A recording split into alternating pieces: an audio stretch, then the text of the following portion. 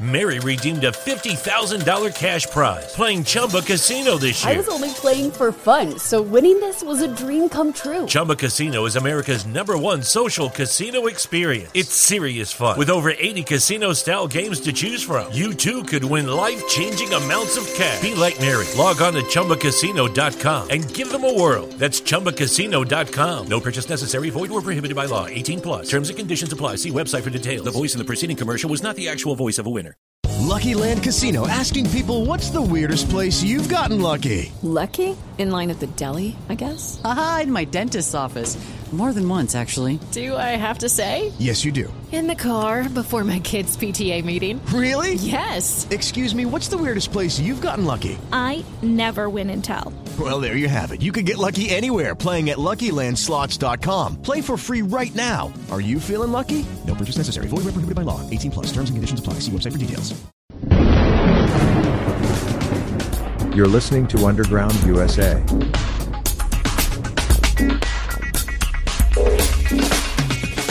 Welcome back to Underground USA. Be sure to check out everything we do at undergroundusa.com. My name is Frank Salvato. As we approach the 2022 midterm elections, the fact that the majority of the public has rebuked everything Democrats have tried to move during their total control of government has left them without a single marketable accomplishment on which to hang their election hopes. This sets the table for what appears to be their game plan. In a barrage of attacks and underhanded media pieces since just before the new year, Democrats and their media surrogates are taking aim at their opponents to include their families, their spouses, and children. This inclusion crosses a long-honored ethical line and relegates the total of political discourse to an unethical, slash-and-burn, win-at-all-cost act of personal assassination. On the 30th of December, a gaggle of usual suspect far-left fascists attacked Florida's Governor Ron DeSantis as being on vacation and ignoring the benign Omicron variant numbers in the Sunshine State, when in fact Mr. DeSantis was accompanying his wife to a treatment session for her breast cancer. And hundreds of miles away, on the same day, in another red state, the Dallas Morning News highlighted a disgusting tabloid-like story about U.S. Senator Ted Cruz's 13-year-old daughter, Caroline, which attempted to sow the seeds of division between child and parent by highlighting differences in their political opinion. The Dallas Morning News story that found its way to Twitter had the headline, "Ted Cruz's daughter says she disagrees with most of his views." In a recent video posted to TikTok, that's the communist Chinese version of Twitter or whatever, I highly suggest no one use TikTok, Carolyn Cruz said, "A lot of people judge me based upon him at first glance, but I really disagree with most of his views." Pretty much just like every teenager that any parent has. The Dallas Morning News was immediately taken to task for its full-speed march over the ethical line in targeting a politician's children, with even those usually aligned to such political garbage speaking out. Republican defector MSNBC's Joe Scarborough, a former Republican congressman from Florida, who said nothing about the attack on DeSantis, by the way, tweeted about the Cruz story, quote, "I cannot imagine any reason why media outlets would write a story about a politician's 13-year-old child, especially when it pits child against parent for political purposes. See also George and Kellyanne Conway's minor daughter. It seems ghoulish," unquote. And U.S. Representative Dean Phillips of Minnesota, a Democrat, tweeted, "Public officials are fair game, our children are not." Their sentiments reverberated throughout the political media sphere. The fact that two stories revolving around the family members of two Republican stalwarts were perpetrated on the same day must be viewed as the caustic and fascist left floating a trial balloon to divine whether including the families of Republican, independent, and libertarian politicians up for re-election in the 2022 midterms would be a viable tactic. The initial response from the American people, as well as those in the political and media spheres, indicates that the fascist left to include puppet masters Valerie Jarrett and Eric Holder and top lieutenants like David Brock and the cadre of sycophants at the New York Times and the Washington Post, well, it indicates that those fascists have grossly overstepped the ethical line, albeit a tarnished and dented one, in their dragging of Casey DeSantis and Caroline Cruz into the political spotlight. So why would the Democrats not protest this incredible blunder executed on their behalf by the usual suspect mouthpieces in the media? The answer is simple. They have absolutely nothing to run on in the midterm elections. Nothing. Joe Biden has helmed unilateral Democrat power, what with the Democrats' complete control of the federal government, and has achieved nothing. Zero. He's failed to achieve his priorities as outlined in the campaign and then in his inauguration speech. He's failed at reuniting a very divided country, something he included in those priorities and guaranteed voters he could do. He's failed at adequately stewarding the U.S. economy, which was thriving before Democrats politically weaponized the COVID event to win an election. Speaking of COVID, do you remember when then-candidate Biden said this? I'll put and plan a place to deal with this pandemic responsibly, bringing the country together around testing, tracing, masking. Folks, we shouldn't be politicizing the race for a vaccine. We should be planning for its safe use and free and equitable distribution, providing PPE for national standards for schools, businesses to open safely. I laid out a plan back in May how to do that. I've said it before, I'm not going to shut down the economy. I'm not going to shut down the country. I'm going to shut down the virus. So, the question needs to be asked and honestly answered. With Democrats in total control of the federal government, just like when they used unethical tactics to jam Obamacare down the throats of the American people, what has the Biden administration accomplished? What has the Democrat-controlled Congress achieved with Nancy Pelosi and Chuck Schumer in leadership? Nothing. They have achieved nothing that can be touted as beneficial to the American people. Okay, I have to walk that back just a wee bit. The fascist left has accomplished a few things.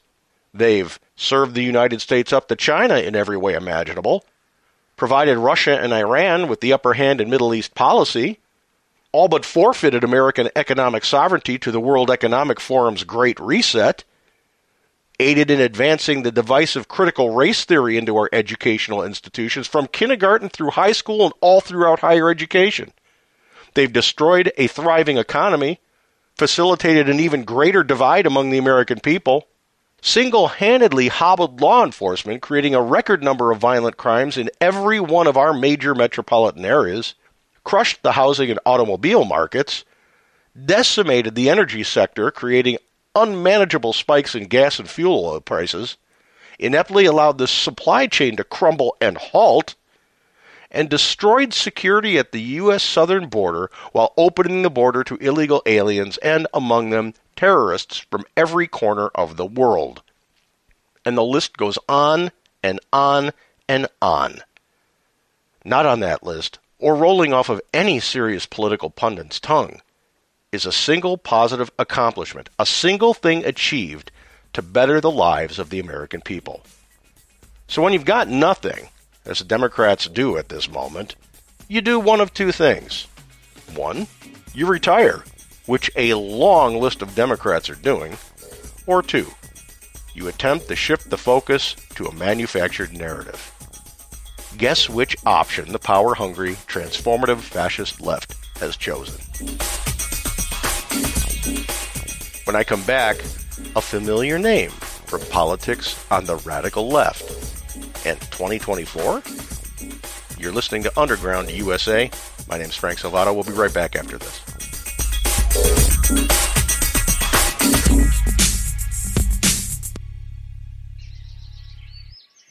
Did you know that Yaupon is the only tea plant indigenous to the United States? Hi, I'm CJ, the owner of Emerald Coast Tea Company.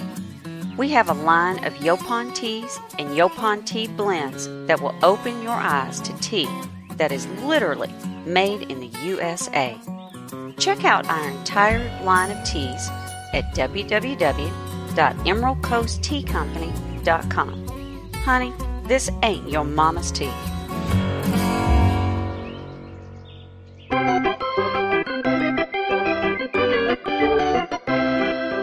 Welcome back to Underground USA. My name is Frank Salvato. Democrats, rank-and-file Democrats, Democrat voters, must seriously question the wisdom of their party leaders when it comes to the candidates they choose to represent their party, especially in state-level and national elections. As it stands, the prerequisite for running for higher offices in the Democrat Party is losing at least one down-ticket election. Consider the names being floated for the 2024 Democrat nominee for the presidency. Rather, the name being floated, almost exclusively. You ready? Hillary Clinton. Ooh. An op-ed published in the Wall Street Journal this week declares, yet again, that Hillary Clinton's time to run for president of the United States has come. Citing a leadership vacuum, Doug Schoen, who served as a political consultant to Bill Clinton and Michael Bloomberg, and Andrew Stein, a former New York City Council president, wrote that a perfect storm is forming for Democrats. Highlighting the dismal approval numbers for President Biden and Vice President Harris, and alluding to Biden's cognitive decline, the two Democrat spin doctors floated the test balloon that is suggesting an opening for Hillary Clinton to run, once again, for president in 2024. Quote, Clinton's already in an advantageous position to become the 2024 Democratic nominee. She's an experienced national figure who's younger than Mr. Biden and can offer a different approach from the disorganized and unpopular one the party is currently taking. If Democrats lose control of Congress in 2022, Mrs. Clinton can use the party's loss as a basis to run for president again, enabling her to claim the title of change candidate. Unquote. Clinton served as a carpetbagger U.S. Senator from New York and Secretary of State after losing the Democrat nomination decisively to Barack Obama in 2008. She went on to lose to President Donald Trump in 2016 after being nominated as the first woman to helm the DNC nomination. Schoen and Stein concluded, if Democrats want a fighting chance at winning the presidency in 2024, Mrs. Clinton is likely their best option.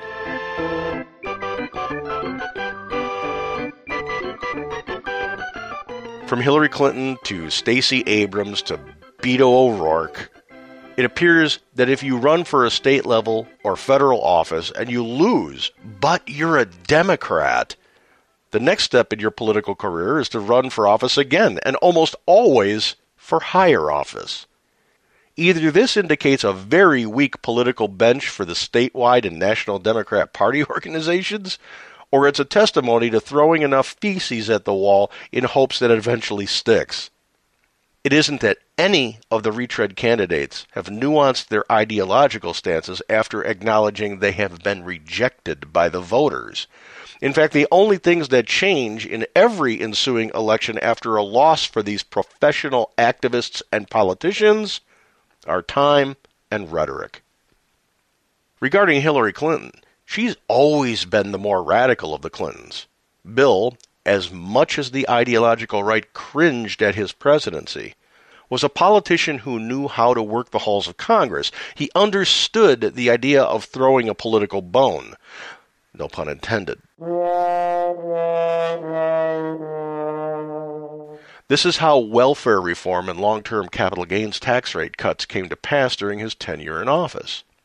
In fact, even the Daily Beast, hardly a centrist or right-of-center publication, said this of Hillary Clinton in 2015, quote, tying Hillary Clinton to her husband is an act of political malpractice that ignores the fact that on economic issues she was, during his presidency, during her 2008 campaign, and still today, significantly to the left of him.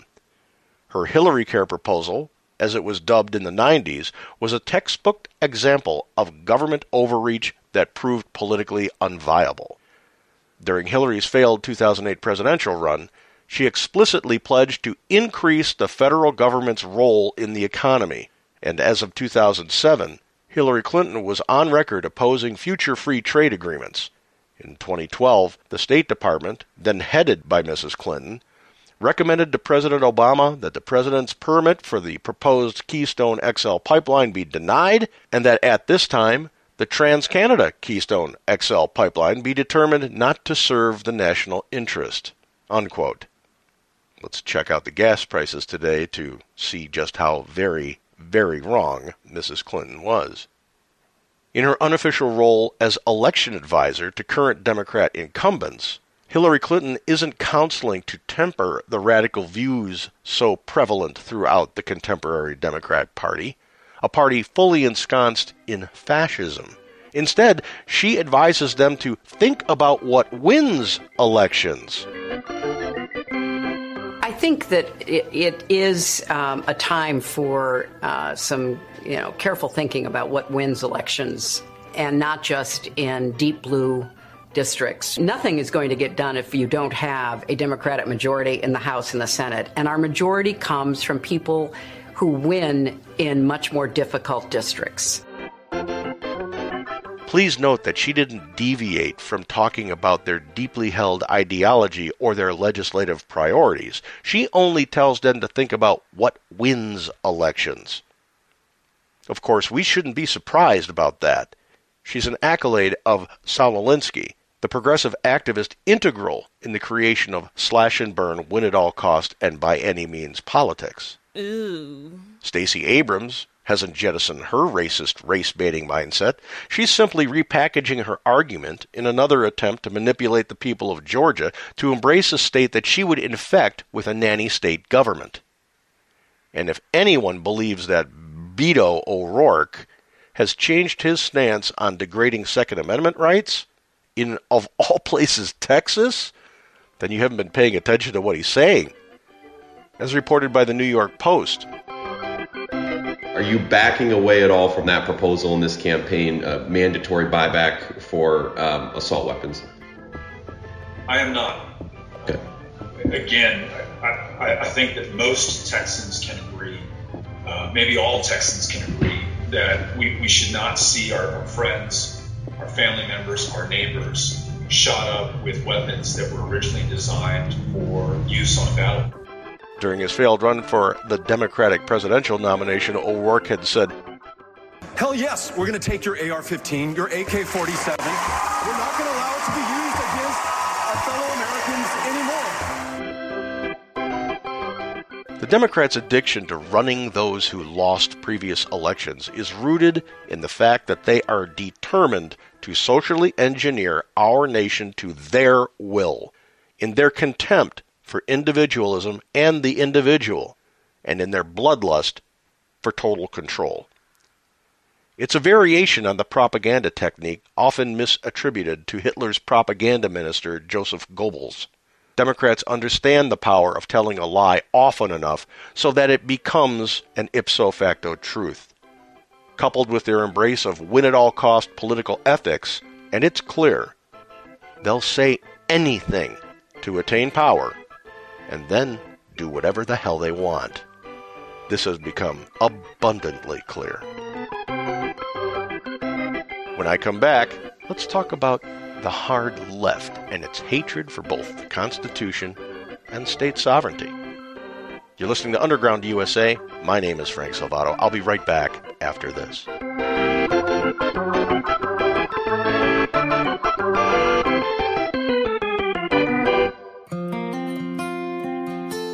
I'm Judson Carroll, and I'm an herbalist. I'd like to invite you to listen to my show, the Southern Appalachian Herbs Podcast. It's available wherever you like to listen to podcasts. It's a show with a conservative Christian worldview, and it's about a lot more than just herbal medicine. It's about an independent way of life, being more self-reliant, less reliant on the government, the medical industry, the pharmaceutical industry, and the supply chain. With freedom comes responsibility. Sometimes that responsibility is putting food on the table. Other times it's caring for yourself and your family with home remedies. So give it a listen. I think you'll enjoy it, and it may just save your life.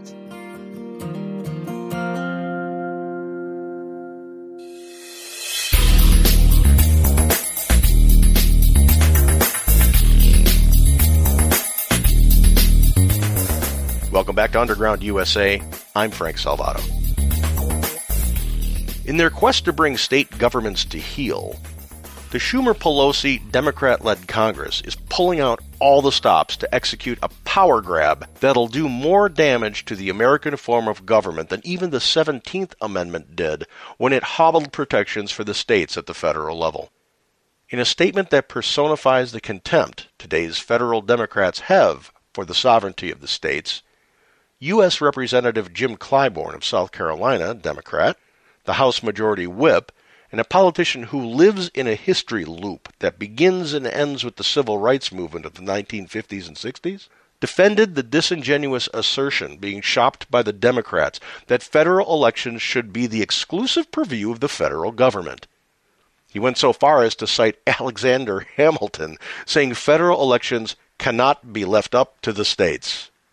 In the shadow of the Democrats' wholly insincere marking of the January 6, 2021 Capitol Hill protest, during which they exploited the anniversary to shill for H.R. 1 and H.R. 4, two election purview usurping legislative measures, Clyburn assumed the voice of the total of the Democrat Congressional Caucus, less U.S. Senators Joe Manchin of West Virginia and Kyrsten Sinema of Arizona, in feigning a desperate need for the passage of both legislations lest the democracy wither and die.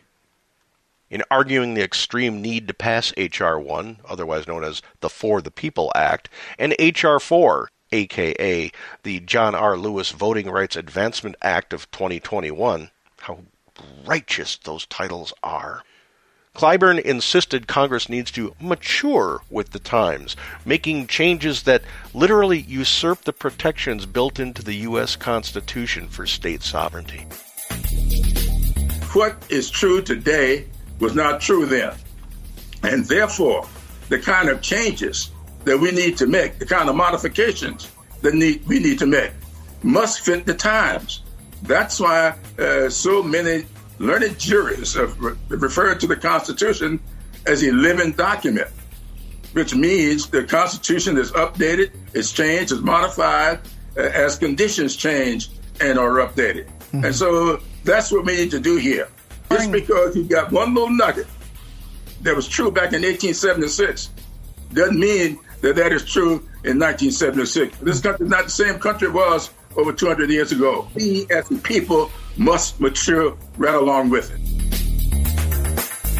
So let's just take a blue pencil to the U.S. Constitution to make sure that Mr. Clyburn and the fascist Democrats are satisfied with how the Constitution has matured to their devolution of society.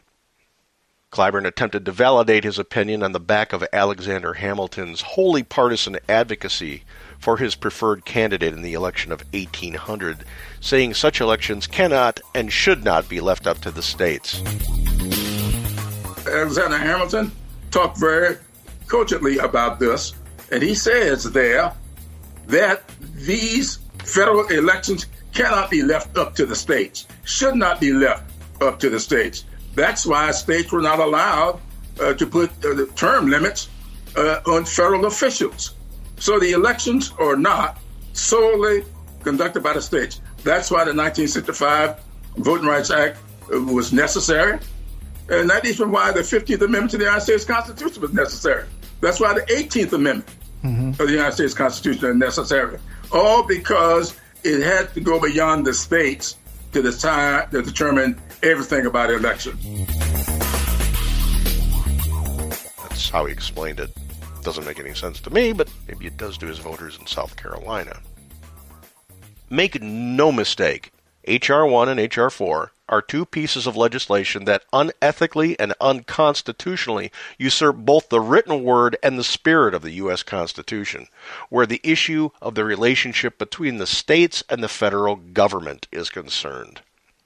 The For the People Act and the John Lewis Let's Usurp the Constitution Act, H.R. 1 and H.R. 4, both in combination would seize the authority of states to regulate voter regulation and the voting process by forcing states to implement early voting, automatic voter registration, same-day registration, online voter registration, and no-fault absentee balloting. They would mandate 15 days of early voting, degrade the accuracy of registration lists by requiring states to automatically register all individuals, as opposed to citizens, from state and federal databases such as state DMVs, corrections and welfare offices, and federal agencies such as the Social Security Administration, which gives out Social Security numbers to non-citizens, the Department of Labor, the Federal Bureau of Prisons, and the Center for Medicare and Medicaid Services of the Department of Health and Human Services. They would mandate online voter registration that is not tied to any existing state record, such as a driver's license. It would allow 16-year-olds and 17-year-olds to register, even though they can't vote. It would require states to count ballots cast by voters outside of their assigned precincts, thus rendering ineffective any poll-watching initiative or effort completely.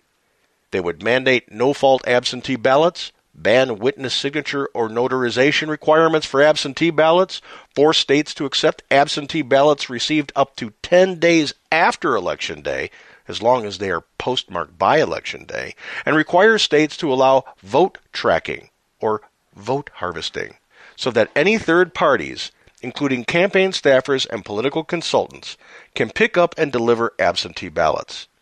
They would prevent election officials from checking the eligibility and qualifications of voters and removing ineligible voters.